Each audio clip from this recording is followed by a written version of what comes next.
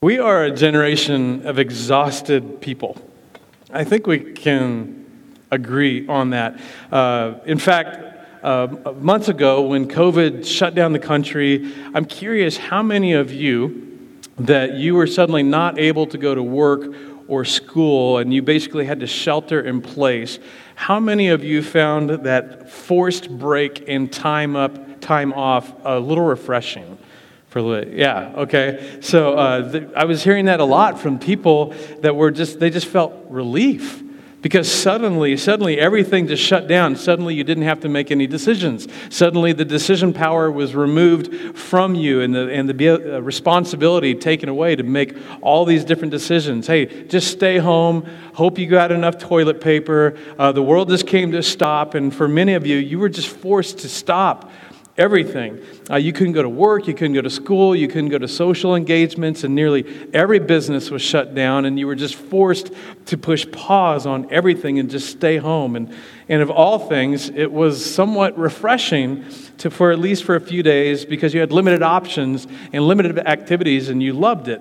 But for those of you that are more like me and my wife, that didn't happen, you still had to go to work like normal, or actually you just had to adapt. It actually made more work for you. All of that, it just kept going. You're a little bitter. I'm a little bitter. I get that because it's like everyone else was getting a snow day and we still had to go to school. Like that was no fun at all. But a big part of the relief and the tension that was felt is because, especially as Americans, we were just tempted and baited into living a life and getting this pace going and living life at an unsustainable pace where there is no breathing room and there is no margin. Without really thinking about it, we have a tendency to just add a little thing and add a little thing and add a little thing to our life. But the problem is, by doing this and doing this in our daily lives, is it's beginning to rob us.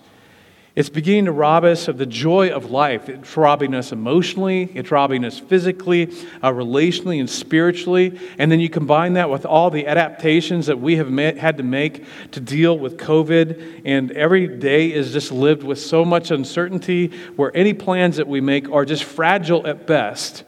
And we find ourselves just extra fatigued and exhausted. In fact, there are many of us that we're just kind of longing to get back to normal, but part of the problem is some of us forget that before COVID, normal for us was still an unsustainable pace in our life. We forgot that before the pandemic that we were living a life where our physical and our mental and our spiritual energy was not at the level it needed to be for us to live out as our best selves and engage as we should be with the people and the activities around us that matter the most. But the good news is today's Life app will allow you to change that and allow you to find greater joy and, almost in a sense, as impossible as it sounds, to feel like you're taking your life back from this thing that just seems to be pulling it out of control. But there is no neutrality when it comes to today's Life app.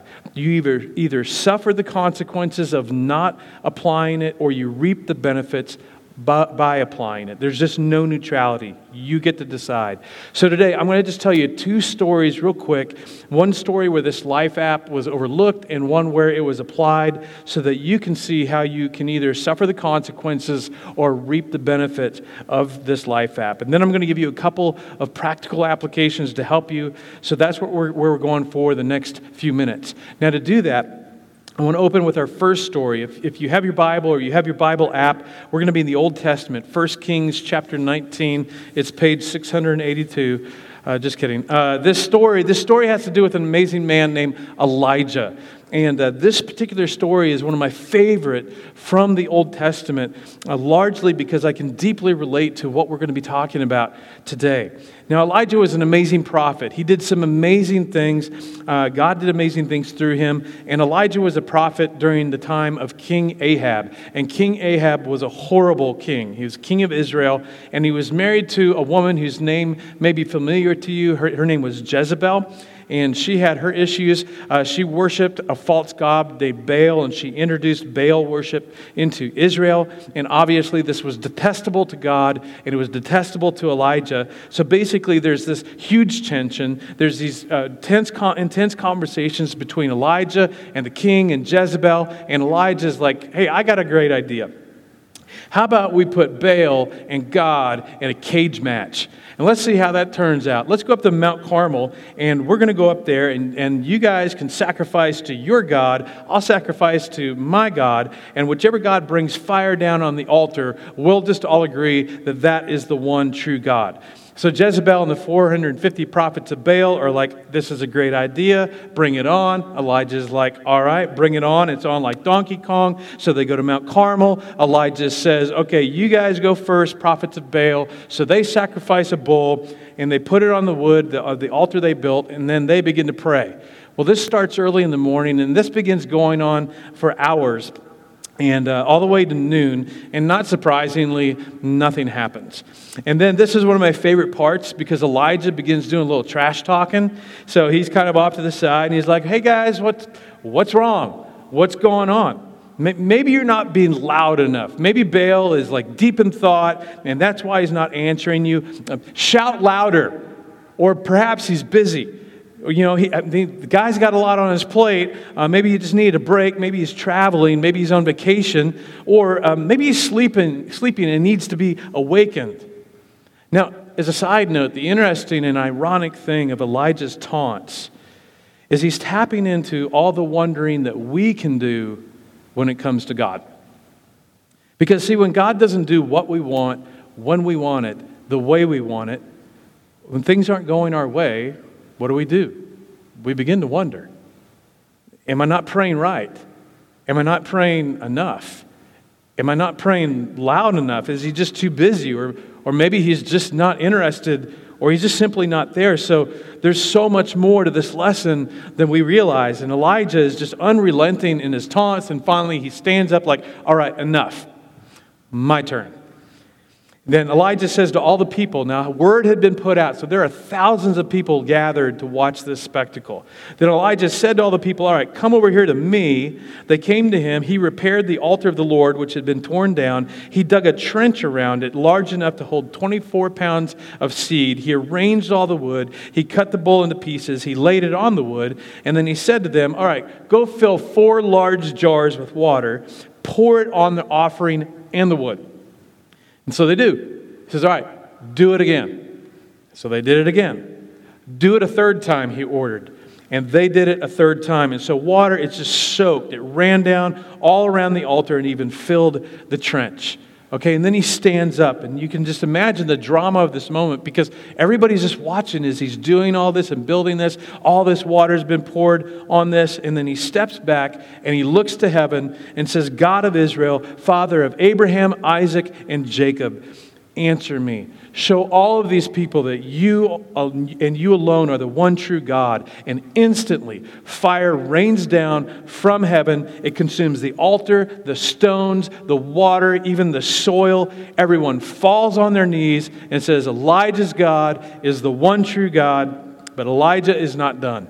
He essentially turns to the 450 false prophets of Baal, and he says to the people, these men have deceived you. Seize every one of them. And then he ends up with the sword, kills all 450 of these false prophets. It's just this massive victory for the kingdom of God. And this is where our story picks up in 1 Kings 19:1. Now Ahab, he goes back because apparently Jezebel didn't show up. She was too busy.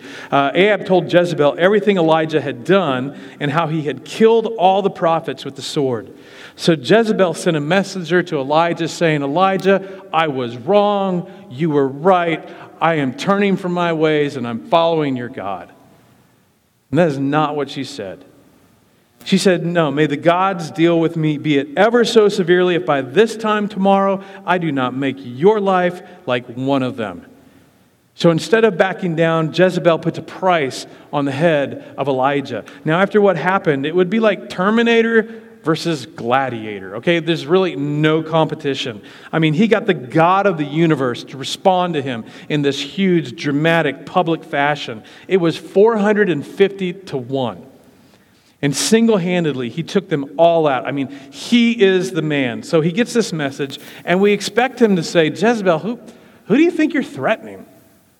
And you're not just threatening me, you're threatening the God that I serve, the one that just showed himself in such a dramatic and spectacular way in front of thousands of witnesses. I alone killed 450 with one sword. So if you want to play this game, bring it on.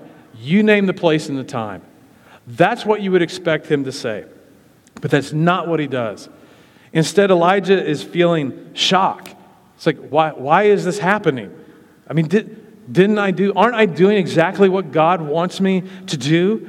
And the buildup would have been huge to this event. I'm sure it was stressful for him. He probably had not slept leading up to this. And because all along, there had to be a little piece in the back of his mind of, what if God doesn't show up?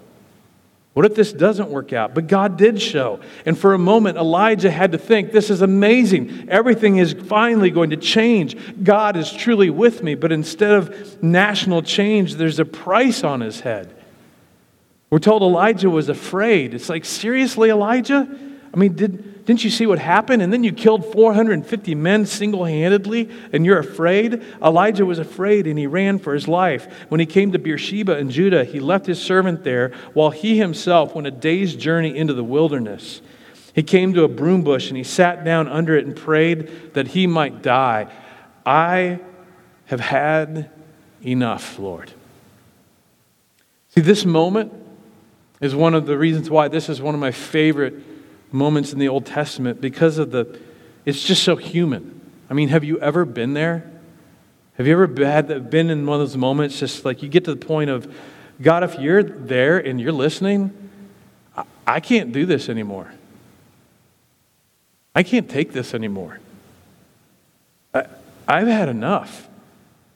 The stress is so overwhelming. Work is so overwhelming. The pace of my life is so overwhelming. All the demands on my life and the people in my life around me, I can't do it anymore. I've had enough. And it leads you and it leads me and it leads Elijah to a dangerous place, because it leads to disillusionment and it leads to discouragement. It leads us to anxiety and depression, because the circumstances of life get bigger and bigger and bigger in our mind, and God gets smaller and smaller and smaller. And our defenses are down and we're compromised, just like Elijah. And he finally says, just take my life. I am no better than my ancestors. See, Elijah is he's toast. He's been working and trying to control the outcomes in his life and in his country and influence everything that he can around him. And he's just emotionally and mentally and physically and spiritually exhausted, and he's confused.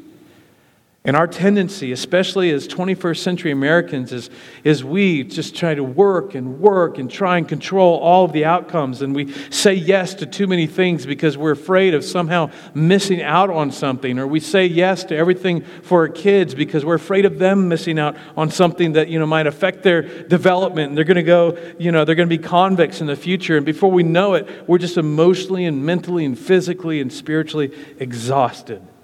And when this happens to us, we're compromised and we're vulnerable. And God knows this. He knows this about Elijah. He knows this about you. He knows this about me. And what God does next is incredibly important. Because, see, what we think is, especially again as Americans, what Elijah needs is a pep talk. He just needs a pep talk. Like, come on, Elijah. Did you see what happened at Mount Carmel? Did you see how things went down? God saying to him, did you see what I did? See, I'm with you. I'm with you. I'm the God of the universe. Let's go. But that's not what God does. Eventually, God does give Elijah a pep talk, but that's not what he does first. What God does first is so incredibly significant. Elijah's exhausted. God, I can't do this anymore. Just take my life. Then he lay down under a bush and he fell asleep. Have you ever just been so overwhelmed and exhausted, like, I just want to sleep? All at once an angel touched him and said, get up and eat. And he looked, and holy Uber Eats, there by his head was some baked bread over hot coals. I mean, can you imagine how awesome that would taste? And a jar of water, and he ate and he drank, and then he lay down again. After a while, and I suspect personally it was several hours later, then the angel of the Lord came back a second time and touched him in such personal, intimate gentleness. He said, get up and eat, for the journey is too much for you. So he got up and he ate and he drank, and strengthened by that food, he traveled 40 days and 40 nights until he reached Horeb, the mountain of God, and there he went into a cave and spent the night. You see the pattern? Elijah's exhausted, completely spent. He finally reaches a breaking point, and it's then that he gets away and he gets alone and he just pours his heart out to God. He pours his heart out to God, and then he just sleeps. And then he eats, and then he sleeps, and then he eats, and then he walks, and then he sleeps again. And the whole time, what's happening? He's getting recharged. He's recharging physically and spiritually and emotionally, and then and only then does God come and speak to him. But God didn't speak to him before that because Elijah wouldn't have been able to hear him because he was completely drained. And this leads to our life app today, this powerful life app of rest. And see, here's the problem. We so underappreciate and respect and value rest, especially in our 21st century driven, time-conscious Western society. We just neglect it, and we're paying a price for it, and our families are paying a price for it. Now, let me speak to the Christians specifically. Unfortunately, when it comes to spiritual disciplines, rest is rarely mentioned, right?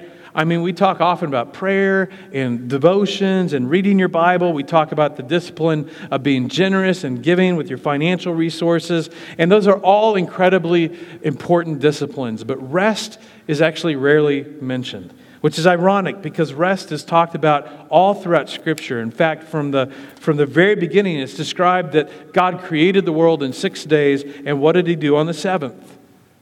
He rested. Not because he needed it, but to model this for us. And then he made it one of the 10 commandments. And then it's modeled throughout Scripture, through the pages of Scripture. In fact, one of the interesting things is one of the key words that is used to describe heaven when we die is entering into God's rest. And right now, that sounds pretty amazing. But somehow those of us who are Christians, we miss this. And what the kingdom of God and what the people around you who love you the most need, the ones you love and they love you, what they need isn't a burned out you. What they need in the kingdom of God need is a rested, replenished, energized, and passionate you. And so this is a serious issue. And even if we don't understand this, if we run life at an unsustainable pace, life eventually falls apart and we fall apart. Now, the medical community has been talking about this for years. They have been telling you and telling me and telling us we need at least 8 hours of sleep a night. But we don't believe it. And we know that we don't believe it because the average American gets 6.8 hours of sleep a night. Now, we can operate on less. In fact, in our 30s especially, Shauna and I, actually, we kind of bragged. I mean, we had 4 kids in 5 years. We just never slept, okay? And we kind of bragged in our 30s about, hey, we need 4 or 5 hours, and then, we're good. That and a jug of coffee, that's all we need. And we just kind of bragged that we were fine, but we weren't fine. In fact, when I look back at some of the relational struggles that we had, honestly, it was because we were tired. When I look back at some of the bad decisions that I made at that time in my life, it's because I was tired, and I was stressed, and I was compromised, and I was vulnerable. And whether we like it or whether we're willing to admit it or not, we need 8 hours of sleep a night, but we don't get it. Instead, we get on the treadmill of life and we go faster and faster. And instead of 8 hours of sleep, we get 6.8 hours. And when we take that throughout the week, that's 9.5 hours a week that we need sleep that we're just not getting. Multiply that times 52 weeks. It's 500 hours a year that we do not sleep that our bodies and our brains need. Now, you can mess with and argue with my math all you want, but the reality is we're just not getting the rest that we need. And so is it any wonder that long before COVID, that the quantity of prescribed anxiety and antidepressant meds were at an all-time high, and it's just gone up since. And you know who's noticing this? And this is where the parents really need to listen up. The next generation, our kids. In fact, a few years ago, there was a survey of over 1,000 3rd through 12th grade kids, and they asked these kids and these teens this question. If you were granted one wish, and you have only one wish, that could change the way your mother's or your father's work affects your life, what would that wish be? Now, probably like most of these parents, your guess might be that they would have more time together. 56% of parents guessed that's what their kids said. They were incorrect. The top thing 3rd through 12th graders chose as their one wish was that their parents would be less stressed and less tired. This is a huge issue. What kids are saying is, Mom, Dad, what we want, what we need is arrested, replenished, and energized you. And on top of this, if you're a parent or a grandparent, we're setting the example. And we have to decide what kind of life example do we want to set for our kids, and what kind of faith do we want for them. And we're the grown-ups. And we know that the pace of life affects us, especially right now. So we've got to fight for this. You've got to fight for this, not only for you, but for the people in your life that you care about, because you know this about you. You are better. You are a better you when you are replenished and refreshed and rested. In fact, some of us would say that we work better under pressure. I'd be one of those people that would say that. We can do that for a time, but we're not designed to do that week after week after week, long periods of times. Now, do you know who got this right? Jesus did. And I know when you hear that, you're like, okay, Chad, Jesus got everything right. That's not fair. But we need to understand, we exist as a church to help each other in our following of and obeying of Jesus, and to help people find and follow Jesus more closely every day. And He modeled this for us. So to follow Jesus is to follow not just His words and His commands, but to follow His example. Because you see, tomorrow, when you open up your to-do list, you open up your calendar app, whatever, and I know you got a ton of things to do, but when you open up your to-do list, there is not going to be an action item on your list that says, be Savior of the world. Okay? If it does, I've got a great counselor in Andover I'll refer you to. But the reason I bring this up is because every day Jesus pulled up His to-do list. On that list was be Savior of the world. And I know that you're feeling the weight of the world on your shoulders. I'm not denying that. But Jesus literally had the weight of the world on His shoulders. And yes, He was fully God, but He was also fully man, fully human, which means that He was susceptible to being tired and exhausted and stressed, just like you and just like me. So Jesus is our guide. And Jesus had this pattern in His life, and it's a pattern that I am challenging you, challenging me, challenging us to adopt. Because what Jesus would do is Jesus would engage in His work, what God had called Him to do, and then He would pull back, and He would get away. He would get solitude, He would get rest, and He would get replenished. And what He would do when He unplugged is He would pray.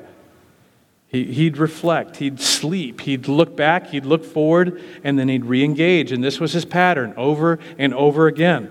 Like some of you, Jesus was a morning person. And we see that He would regularly get up even before the sun, before everyone else, so that He could go and have time, just Him and just His Heavenly Father. And we're also told that it was not unusual for Him to withdraw to the Mount of Olives, which is a great secluded area, just a short valley's walk across from Jerusalem, so that He could go have time alone. And anytime you see Jesus do an incredible miracle, pay attention to what happens next. You notice that afterwards, He pulls away. Because whenever this happened, it took all kinds of mental and spiritual and physical and emotional energy as He engaged people, which meant that after He needed to rest and He needed to recharge. Now let me show you one example. This comes right after Jesus feeds 5,000 people. So this is Matthew chapter 14, a huge miracle, like this instant, like fish and chips buffet right in the middle of the desert. And if this were us, knowing that Savior of the world was on our to-do list, we would go like, I got limited time, I got a lot to do, I got to move on to the next thing. Jesus does not do that. Immediately. What's the first word? Immediately. Jesus made the disciples get into the boat and go on ahead of Him to the other side while He dismissed the crowd. Then after He dismissed them, and now He's alone, He went up on a mountainside by Himself to pray. And there it is. He works hard, but then He withdraws from everyone. He made time to rest and recover and replenish and pray. And in fact, he stayed there all night in solitude. I'm sure he slept for part of the night until shortly before dawn. New day. Rested and recovered, replenished, he re-engaged. And then shortly later, he does another amazing thing. And after that, he withdraws again to refresh and recharge. This was Jesus' model, his approach. He models a sustainable pace. And this is at the core of the Rest app. Because your life and my life moves to a better place when we move at a sustainable pace. Your life moves to a better place when you move to a sustainable pace. If you run nonstop at a 10-0 clip with everything that you've got on your plate, there's rarely, if ever, a chance for rest or recovery. Your life and the relationships in your life, they're going to move to a bad place. You'll begin to break down emotionally. You'll begin to break down physically. And that will begin to flow out onto and into the people in your life. But the opposite is true, that your life and your relationships move to a better place when you move at a sustainable pace. 3 weeks ago, for the Focus app, I touched on this. If you missed that talk, please go back and listen to that. And I know all of you, you're all super smart people, and you're super smart. You can figure out how to apply this Rest app. But even so, I want to challenge you with just a couple practical things to do and to really apply this app. And the first thing is, I just want to challenge you today to go home or to log off and to get your calendar out and to pick a day in the next 14 days, plan a 24-hour Sabbath. Just in the next 14 days, just pick a day. And so for 24 hours, I'm going to do nothing but unplug and rest and relax. Hopefully in complete solitude. But if you're married, maybe with your spouse, it depends on how much they stress you out. I know all the reasons, too, that come to mind when you go, there's just no way that I could block 24 hours with all my responsibility with my kids or my work or my spouse or whatever. And as cliche as it sounds, where there is a will, there is a way. Okay, you're going to have to reorganize a few things. If you have kids, it may be a Herculean effort to get somebody to take responsibility for your kids. Whatever the challenges are, the vast majority of you could make this happen. To plan a 24-hour Sabbath in which you'd pull away from email, from Facebook, from Twitter, from Instagram, from TikTok, your social poison of choice, to pull away from everything, pull away from your work and your job, whatever it is that you do. Just pull away from it all and just rest. Or do something you find life-giving. I mean, this may be a shock to you, but God actually wants you to find joy in the life that He's given you. Which means a 24-hour Sabbath doesn't necessarily mean you just sit on the couch and do nothing unless that's what you want to do. Maybe it means you go on a walk, not to burn calories, but to just go be outside, to go be in nature with what God has created. Go on a hike. I mean, we've got all these amazing trails around Wichita. A lot of them are paved. Chunks of segments of them had been old railroad tracks that they pulled out and they're paved. And so they've got these beautiful trees around them. And you can just go have this beautiful fall day. Guys, you're going to love me for this, and some of the ladies maybe too. Go play golf. Go shooting. Go axe throwing at Blade and Timber. Just like whatever. And see, now you can go, honey, Chad said I had to go play golf and handle deadly weapons and throw axes. I don't want to, but you're the one that said we should go to church more. And he said, so go play. Just go enjoy life. Have dinner with friends. Cook a meal together. Just put away the screens and the messages and just enjoy the people in your life. Enjoy your children. Or maybe you get away for 24 hours from all your friends and family, and you just get 24 hours of solitude. Maybe you rent a hotel room or Airbnb or VRBO in Wichita, outside Wichita. Disconnect the TV. Take a book with you. Take your Kindle, your pad, whatever. Take a nap. Rest. Read. Pray. Spend some time alone, just you and God, or maybe just you, God, and your spouse. Maybe you're a couple with children. I'm just telling you, one of the very few things, I didn't do a lot of good things right as a husband and a dad. One of the few was that I regularly prioritized time alone with my wife, even when our kids were little. And though money was super tight for most of that, we were able to plan simple little getaways. A few years ago, there's this little place up in Manhattan, Kansas, where we found it's a place, it's just in the woods, and there's a wood-burning stove, and we can hike the trails, and we would just spend hours in front of the wood-burning stove just reading our Kindle in silence. And a few years ago, when we still had a couple of teens at home, more than once, I got us a room at the Homewood Suites in Waterfront, where if you get in there, you do not feel like you're in Wichita, which that's the whole point. And we would just have a little staycation, like just 24 hours right here in Wichita.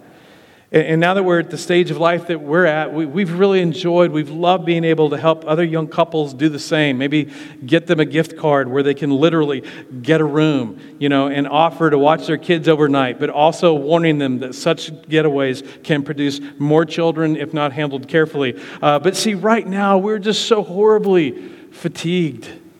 And I'll admit, it seems far more difficult right now to unplug than normal, because everything now is online and on Zoom and messages, and everybody just has to get a hold of us. But there's just so many concerns. But this is all the more reason for us to fight to apply this app for ourselves and to help one another. I mean, that's one of the things I love about our church community, to help one another. If somebody else has kids, like, hey, I'll keep your kids for a night, you keep my kids for a night, however you do it. Because if life becomes nothing more than a series of to-do lists over and over and over again, you're just going to be robbed of life.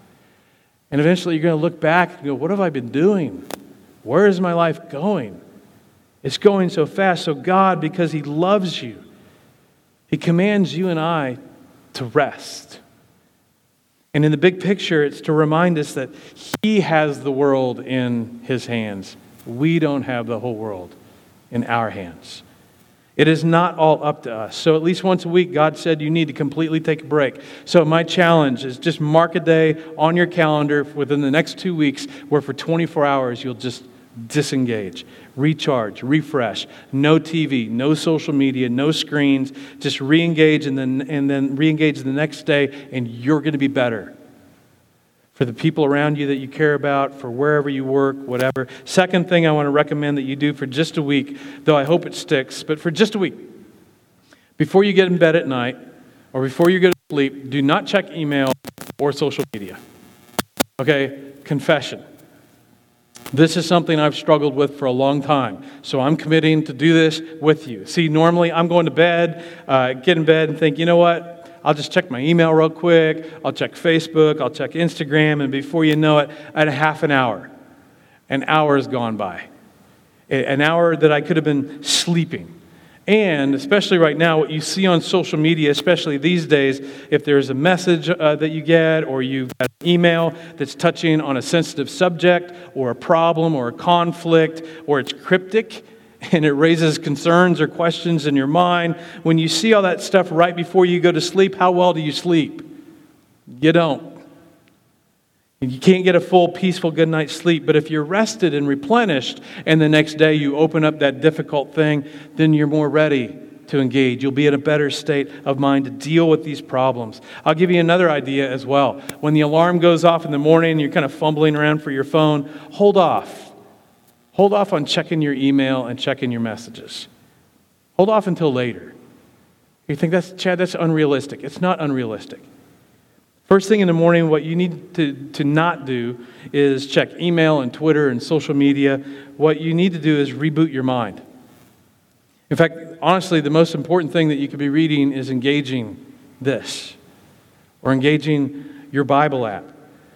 The most important conversation or communication you have is just communicate with God. God, this is a new day. Help me to be what you're calling me to be today. I'm relying on you to help me accomplish what it is that you want me to accomplish today. The best thing you could do is eat something nutritious. The best thing you could do is maybe go for a walk or even a jog if you can. But if not, just start here. Or maybe the YouVersion Bible app, you can download a reading plan. Or maybe you get a devotional or something where you just have a moment where God becomes your focus. And you just get your heart and your mind in the best place before you start your day. And everything that day is going to throw at you. And here's the final thing I want to challenge you to do. Besides a 24-hour Sabbath in the next 14 days, I would challenge you to mark your calendar and plan some quarterly recharging every 90 days, every 3 months. And here's what I mean. For many, if not most of you, if not all of you, this has been a really intense stretch. You've been on a really intense stretch. And it's likely connected in ways the pandemic has just thrown off the rhythm of life. But either way, us, our work, our family, our life, school, all of this, it's just been an intense stretch. And you've got to make sure that you have time for rest and recovery.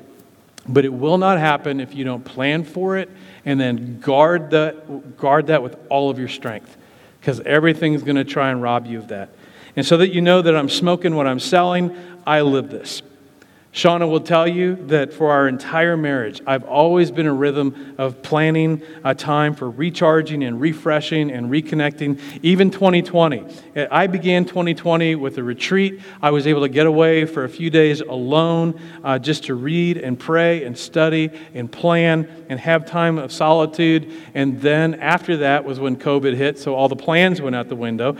And then a longer than normal stretch went by, but then in July we made the time and the priority and faced the rebuke of a couple of our adult children that we were going to get in a tin can and breathe all the same air everybody else was and all that, and you're going to die and we want you here for your grandchildren, whatever. Like, okay, we're going to go see your grandparents. So we went to, July, we went to California to see my wife's family, and then this last October, so yesterday, I had the opportunity to go on an organized retreat and to just get away and to be refreshed. And I know some of you don't have opportunities exactly like that, but that's not the point. It's about find something that you can do that can fit for you, or about once a quarter. Because years ago, I learned that I needed to establish a quarterly rhythm of individual solitude, or something that just my wife and I could be a part of. Something that gets me or gets us away from the day to day. And it was never easy. It always involved saying no to a million other things. Many times it cost some money, so that meant that we had to plan financially for it and say no to other expenses and no to other opportunities to say yes to this. But I'm telling you, you will not regret getting something like this on your calendar and just marking off some days, looking 3 months from now, so all of November, all of December, around the end of January, somewhere in there, going, hey, for like 3 or 4 days, like we're getting away, or we're planning some time of solitude, whatever. Every 3 months, something that forces you away to unplug, and it can make all the difference. Because like me, you want to end life well with the people in your life that are most important to you, right? We all want that. Well, one of the best ways to accomplish that is to regularly give the people in your life who you love, that love you, your family, your friends, your husband, your wife, your kids, your employer, is to give them a rested, replenished, and an energized you. And if this means you have to say no to other opportunities, even no to extra hours at work, and maybe take a little hit in your income, then you make the adjustments. It's okay. So after you leave here today, or after you log off, I just want you to ask this question. Is my current pace sustainable? But I don't want you to ask you that question. I want you, if you're married, I want you to go look your wife in the eyes and say, honey, you can be as honest with me as you want. I will not get defensive, and then you don't. Is my current pace sustainable? Wives, I'd love for you to do the same. Is my current pace sustainable? If you're single, then I want you to get a close friend or some of your close friends together. Maybe it's a sibling, or maybe it's coworkers, and just ask this question as you look at my life over the last 90 days or so. Is my current pace sustainable?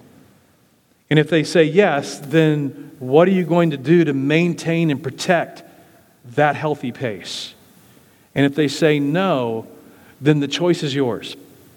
You can choose to reap the benefits of rest, or you can choose to not listen and suffer the inevitable consequences. Elijah, and he was a prophet blessed by God, he was not immune. Jesus was not immune. He reaped the benefits. You're not immune. I'm not immune. The choice is yours. And I'll close with this. Rest is not just about resting. Rest is always associated with trust. And if you're a God follower, a Jesus follower, rest is always associated with trust in God. And if you choose not to rest, though you may never have thought about it this way, but you're choosing to trust in you and not trust in God. I'm not judging you. I'm just saying that's what we're doing. And I know it's a bold statement, but it's the truth. When you choose to prioritize a regular rhythm of rest, it communicates, God, I'm going to do my best to get everything that I can in these 5 or 6 days, but after that, I'm going to choose to turn the reins over entirely to you, and I'm just going to rest. And by resting, I'm demonstrating to you that I trust in you. I trust that you have my present and my future in your trustworthy hands, and I'm relying on you, not me. I trust in you more than I trust in me. So do you know what one of the most spiritual things you could do today, you could log off or go home and do today is? Go home and take a nap. Give the kids some Benadryl. No, don't, I'm not suggesting that. Get a nap. And then you wake up and you'll be a little more rested and more replenished. You're trusting in Him. And God's able to speak more clearly to people who are rested and replenished and trusting in Him. And that's why this Life app is so, so important. Let me pray for us. Father, I humbly stand here today because I know for those of us in this room, those that are listening, that for some of us it feels impossible that we could somehow get in a position where we could just feel peace and to not feel the pressure and the stress of everything going on around us. But Father, we're not the first ones to face this, and so I pray for everyone listening to my voice that you would partner with them with your Holy Spirit, that you would guide them in the decisions that they need to make. Father, for some people that they're just desperately trying to keep themselves or their family above water financially, and the fear is, if I make a change, how will this affect that? And whatever obstacles there might be, God, I pray that you would actively involve yourself and begin to open some doors and open pathways for those that would be willing to take the step. And that you would meet them in that moment of solitude or rest. And that, Father, that they would be encouraged by and feel your presence and be encouraged by your presence so that they can face the next day or face the next week or the next season, the challenges, stronger and more able and more hopeful. I pray all of this in the name of Jesus. Amen.